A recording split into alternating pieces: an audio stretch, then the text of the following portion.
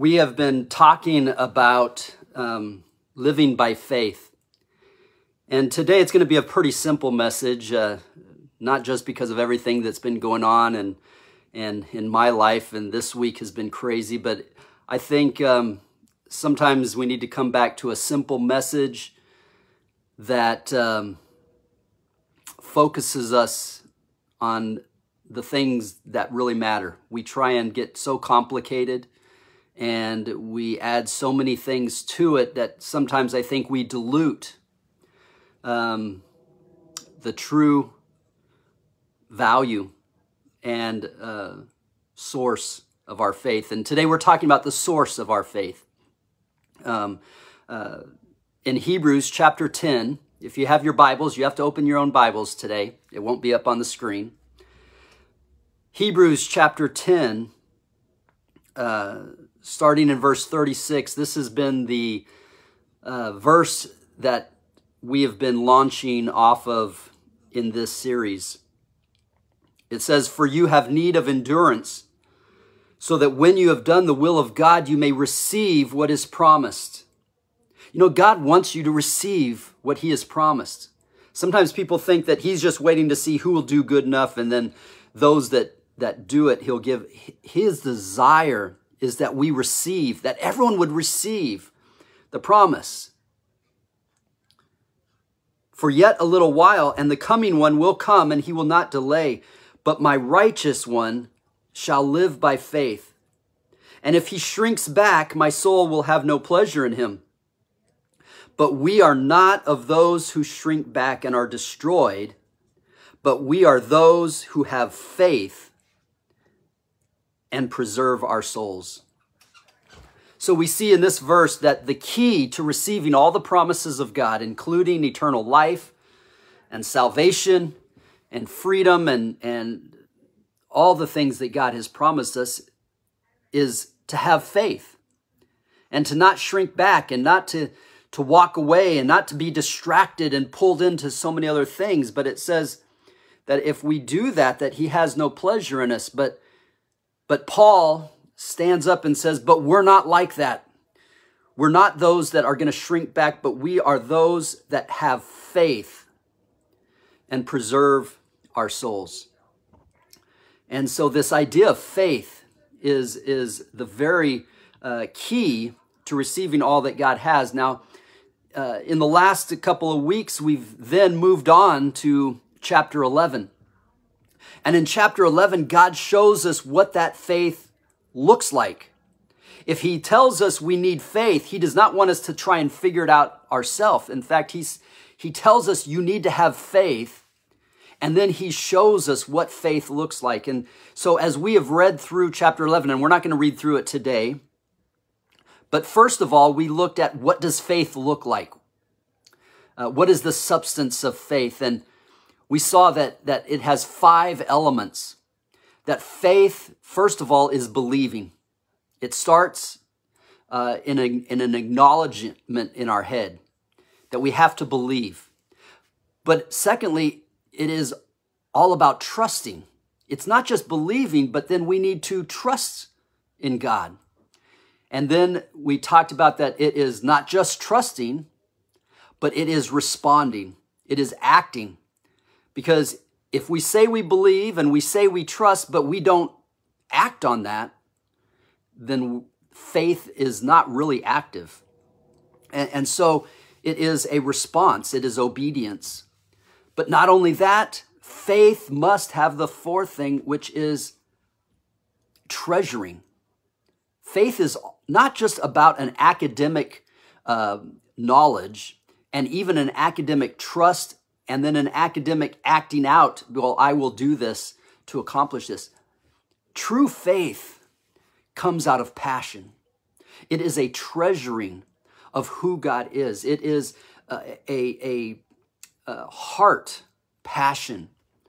And if your faith is not a heart passion, then it is a faith of the Pharisees. And Jesus said, if you're going to know me, you've got to have a better righteousness than the Pharisees. Because you see, they even went through the motions. They believed in God, they trusted in God, and they acted for God, but it was all just motions. Jesus is looking for people that are willing to say, you are my heart, and I treasure you. We treasure God. But then the final thing is, it's not just to treasure, but then that treasuring needs to be put into action through sacrifice. You see, sacrifice proves what the treasure really is. Until we sacrifice for it, it's not truly treasure. We talked about Wednesday in the book of Matthew chapter 13, Jesus himself said, the kingdom of God is like a treasure that a man found in the field. When the man found it, he hid it, and he went back and he sold everything he had so that he could come back and buy that field and get the treasure. You see, what proved the treasure was not that the man was so excited and had it, but that he was willing to sacrifice for it. You see, a lot of us, we say that we love God, and we probably truly do feel that way, but it's just an emotion. But if there is no sacrifice, then that emotion also is just superficial. And so this is the substance of faith. It is believing, it is trusting, it is responding, it is treasuring, and it is sacrificing. All of those together are the substance of faith. And we saw that throughout chapter 11 as God showed example after example of people that believed and trusted and then obeyed and then treasured him and then sacrificed. And so we saw the substance of faith. Then last week we looked at the focus of faith. It's one thing to have true faith, but it is so important that we have faith in the right things. And our focus needs to be on God. And we talked about this, that a true faith understands what we have faith in. That we believe in God's power and God's passion. We have to believe that God is good. Not just that God is God, but that he is good. And then we trust in his purpose and his plan. See, our focus is not my plan and my purpose, but I trust. My faith is what God's plan is. Even if I don't agree, even if it's hard sometimes, but my focus of my faith is God's plan. Not my plan, not my way. And then our obedience, our action is not the action that I choose, but it is focusing on God's principles. That I put God's principles into place in my life. And again, this is not what I think is right, but it is the principles that God reveals in his word. So true faith it is not focused on our idea of right and wrong. It is not focused on how we feel. But my faith is based, and I will respond and obey to God's principles. And then the fourth thing is that we said the focus of our treasuring is we need to treasure simply the presence of God. We don't treasure what God gives us. We don't treasure what God can do for us. But faith is a faith that treasures the presence of God. I just want you, God. I realize that your presence is the most valuable thing. And then finally, faith that sacrifices, the focus of our sacrifice. See, so many times we sacrifice a lot of things, but a lot of times we sacrifice for the wrong things. And we sacrifice for the wrong reason. Maybe we sacrifice to look good in other people's eyes. We sacrifice to say, look what I've done for the Lord. No. True faith, the focus of faith, is a sacrifice for God's pleasure. All I want is God to smile on me. If God does not smile on my sacrifice, on my believing, on my trusting, on my obeying, then it means nothing. So the focus of faith is not just God in general, but are these elements of God. The focus of our faith is we need to begin to focus on the power and the passion of God. We need to begin to focus on the plan and the purpose of God. We need to begin to focus on the principles that God has given us. And we begin to focus on the presence of God in our life. And we begin to focus on the desire to please God. when our desire is to simply please God with everything we do, then faith will become active and strong. So today, we're going to take the next step and we are going to be in chapter 12. So we've looked at all of that, but let's read verses 1 and 2, and this is all we're going to get to today in chapter 12. After reading all about all of those other people of faith, after reading about what faith looked like, this is what the author says. Chapter 12, verse 1. Therefore, because of all that we've talked about faith, since we are surrounded by so great a cloud of witnesses, let us now lay aside every weight and sin which clings so closely, and let us run with endurance the race that is set before us. So he says, now we've talked about all these other people of faith. Now it's up to you.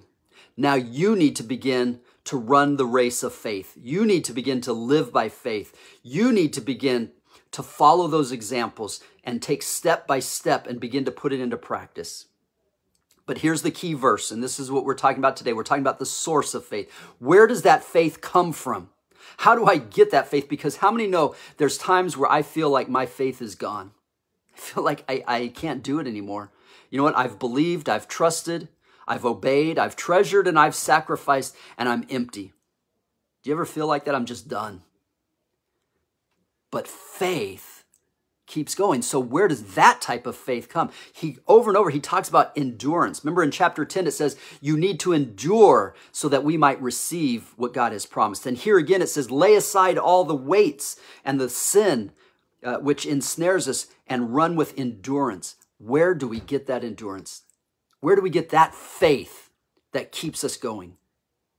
Verse 2, looking to Jesus, the founder and perfecter of our faith. Right there. He is the source of our faith. Looking to Jesus, he is the founder and the perfecter. He is the one that gives us faith. He is the one that perfects our faith, that strengthens our faith, that brings it to completion. Who, for the joy that was set before him, endured the cross, despising the shame, and is now seated at the right hand of the throne of God. Consider him who endured from sinners such hostility against himself, so that you may not grow weary or faint-hearted. It's a real simple message. The source of our faith is Jesus himself. And not just Jesus, but it is the Jesus who was crucified and resurrected and sits in power at the right hand of God. You know what? Faith does not come from just trying to believe harder and harder.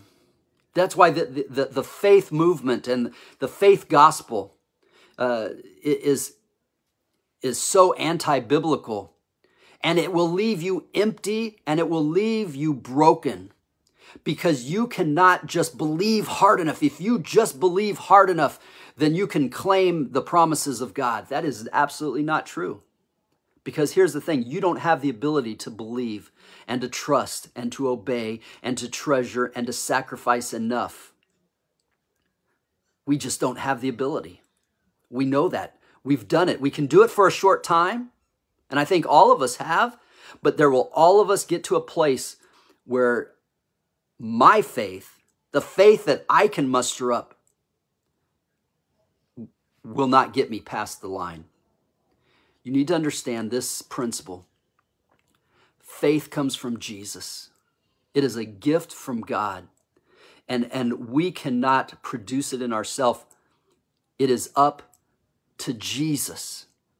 The source of our faith. Do you need faith? We need Jesus. I love the story in Mark chapter 9.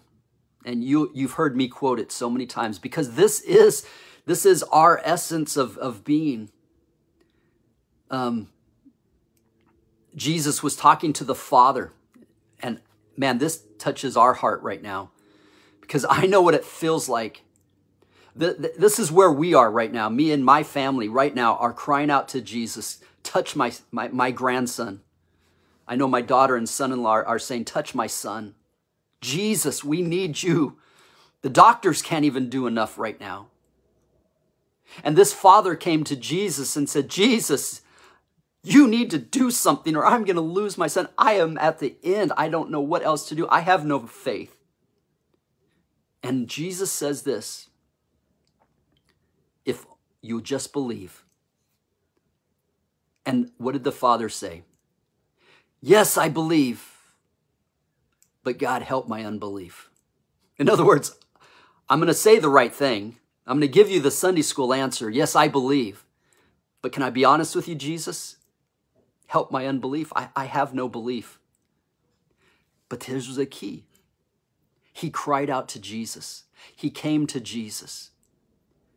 Here's the source of our faith. You need to come to Jesus. And you need to keep coming to Jesus. And you need to cry out to Jesus, even when you have no faith. You see, our only ability is to cry out to Jesus. But Jesus says, that's enough, because I'll be your faith. And we know that Jesus touched his child. So here is the source of our faith. I don't know what you're dealing with. And sometimes things are going great and good and it seems easy. But even when things are going good, I think even then we need to cry out to Jesus, because here's the danger. When we're strong and we think that we're okay and everything is going good, hey, I can handle this. You see, that's what the enemy is waiting for. He's just waiting for us to start to put our trust in ourselves again. We need to, when things are going great, we need to say, oh, Jesus, you give me your faith. Oh God, don't let me fall into that deception of thinking that I have faith. Jesus, give me faith. And then when things are bad and hard and you are dry and tired, again, come to Jesus. Jesus, I'm hurt. I doubt. I'm angry at you, God. But I'm coming to Jesus. See, those that are willing to come to Jesus in their pain, in their sorrow, in their not understanding, that's where you find faith. And Jesus will give the faith. Jesus produces faith in us. It is the gift of the Holy Spirit. But we have to cry out to Jesus. And I know this is a simple message. And it's the foolishness of the gospel. In fact, this is what the Word of God tells us, that the gospel is foolishness to those in the world. Because you see, in the midst of their unbelief and hardship, they just think it's foolish to look to a Savior who was tortured and killed. But yet this foolishness to us is salvation. It says, for those who will cry out to Jesus, even when you think it's foolish, just call out to Jesus. And then something miraculous happens, something that I can't explain. You won't be able to explain it, that God will give you a faith that was not there before. He will plant something within you. And I can't even tell you how he does it, but all I can tell you is that if you will just call out to him truly, sincerely, he will answer you. Now, there's two things, though, that it says. How do we come to Jesus? It says in verse 2, it says, looking to Jesus. Looking to Jesus. The sense there is that there is a sense of releasing.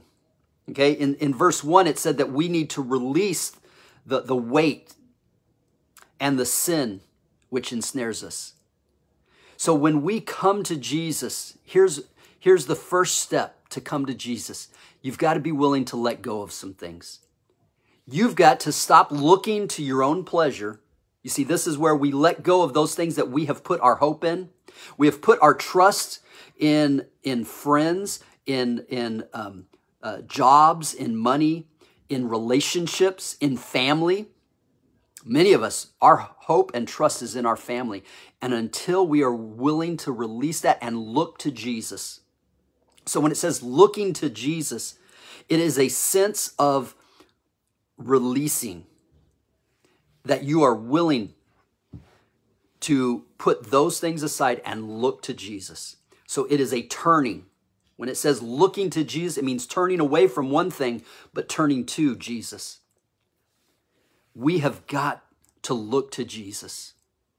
I think we are looking to so many things. Our eyes are caught up on all these things.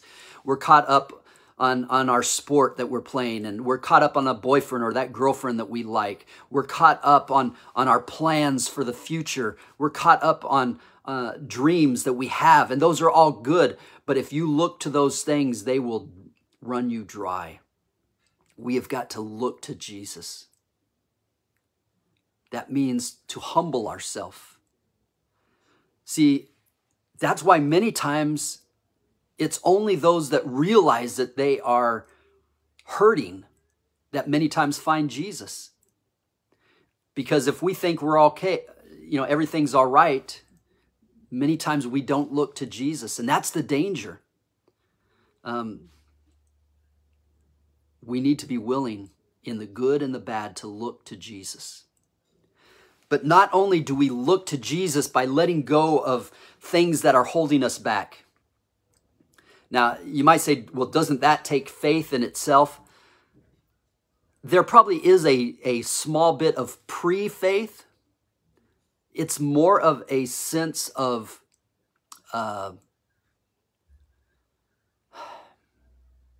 you come to a point of desperation. It's more of a sense of acknowledgement. There's got to be something more. There's something within you that is desperate for something else. So it's not really faith. It's just a moving that I desire something better. Until you are willing to want something more, you'll never look to Jesus. And so it's not really faith, but when you look to Jesus, if you will finally just say, I'm not going to be satisfied with what the world has. I'm going to look to Jesus.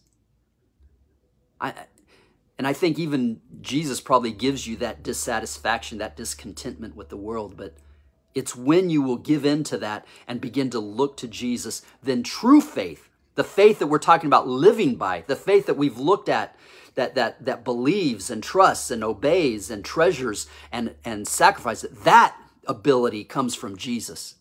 But what we need to do is just begin to be dissatisfied with the world and look to Jesus. I will choose. It's a choice to look to Jesus. The second thing and the last thing, and we'll close with this.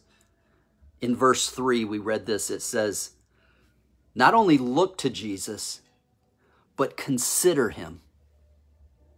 Consider him. I think many times we look to Jesus because a lot of times we want something or we are hurting. And when we are hurting, we do look to Jesus because we're looking for anything. But it says, consider him.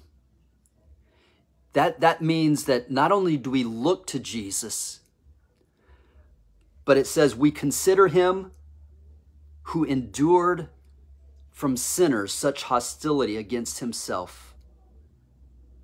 You see, when we look to Jesus, not only do we need to just call out to him, but we need to come back to the cross. We need to begin to remember what he did. When it says consider him, it means to think about it.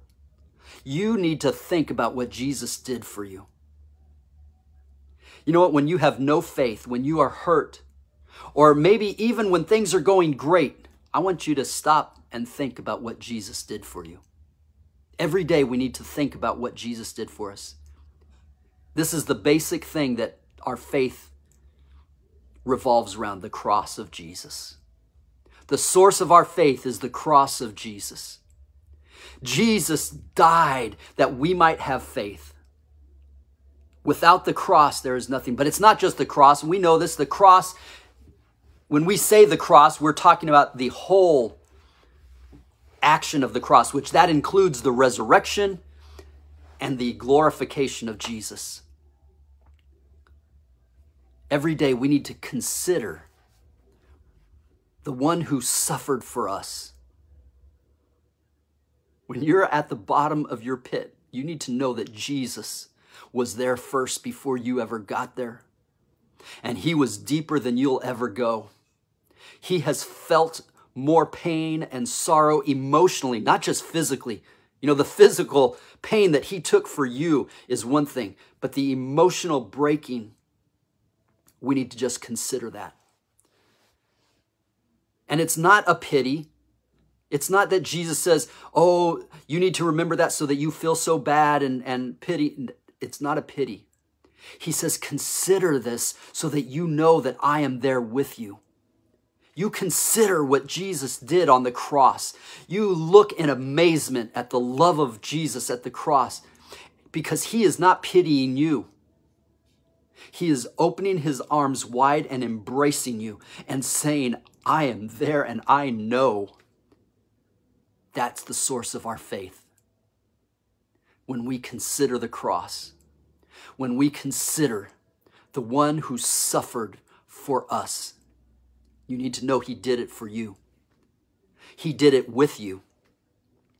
We know that this cross, this suffering of Jesus, this giving of himself out of treasuring, out of sacrifice, even though it took place at one point in time, in our perception, we are linear. We think of time going in one way, but God is outside of time. So this event of the cross is actually outside of time. And we know that the Bible says that he was crucified from the foundations of the earth. That even though the crucifixion may have taken place on a date at some point at 27 to 35 AD, that cosmic event had already taken place in the mind and heart of God from the very beginning. And that is the source of Abraham's faith and of Noah's faith. And everyone in chapter 11 that had faith, their faith came from the cross of Christ, even though it had not happened in their sense. That's why it said they had not received it, because God knew that everything was going to come together with all of us. But the source of their faith was still the cross. The source of all of our faith is the cross of Christ. And so we need to consider him. We need to look to him, and then we need to consider him. But it says, not only is he the source of our faith, but it says he is the author of our faith, but he is the perfecter of our faith. When you begin to look to him and you begin to consider him, and think about the cross and let the cross drive you to your knees, you need to understand that he then not only will give you faith, but he will perfect your faith. What does that mean, to perfect it? It means to finish it. He will bring you through this journey that you're on. He will not let you go. He is going to strengthen your faith. In fact, he many times will put you in the middle of that journey so that your faith will become strong. In James, he tells us, consider it joy when you face these trials, though it feels like they are ripping your heart out. God, even while weeping, because he doesn't like seeing you hurt, but he knows you need to be hurt to bring a perfection of your faith, and he's going to bring you through it. He is bringing you to a place that says that your faith is going to be like a fine jewel that is going to be for your treasure, and you will not regret it. In fact, I believe all of us are going to stand before God in the end and say, God, thank you. Because now you have given me life that is more valuable than anything that I lost in a lifetime on this world. But that's hard right now. I know we can't understand it, but you just need to understand that he is the author and the perfecter of your faith. And so let's look to him and let's consider him. Finally, it says, when we're looking and considering him, not only did he endure the cross, but it says that he is now seated at the right hand of God. As you're considering Jesus, I want you to also know not only that he knows what you're feeling and he has endured the cross for you, but I want you to consider that Jesus has overcome the cross. He's not on the cross anymore. He has overcome it. He has risen. He is alive, and he is sitting at the right hand of God. So you are facing an enemy that has already been beaten.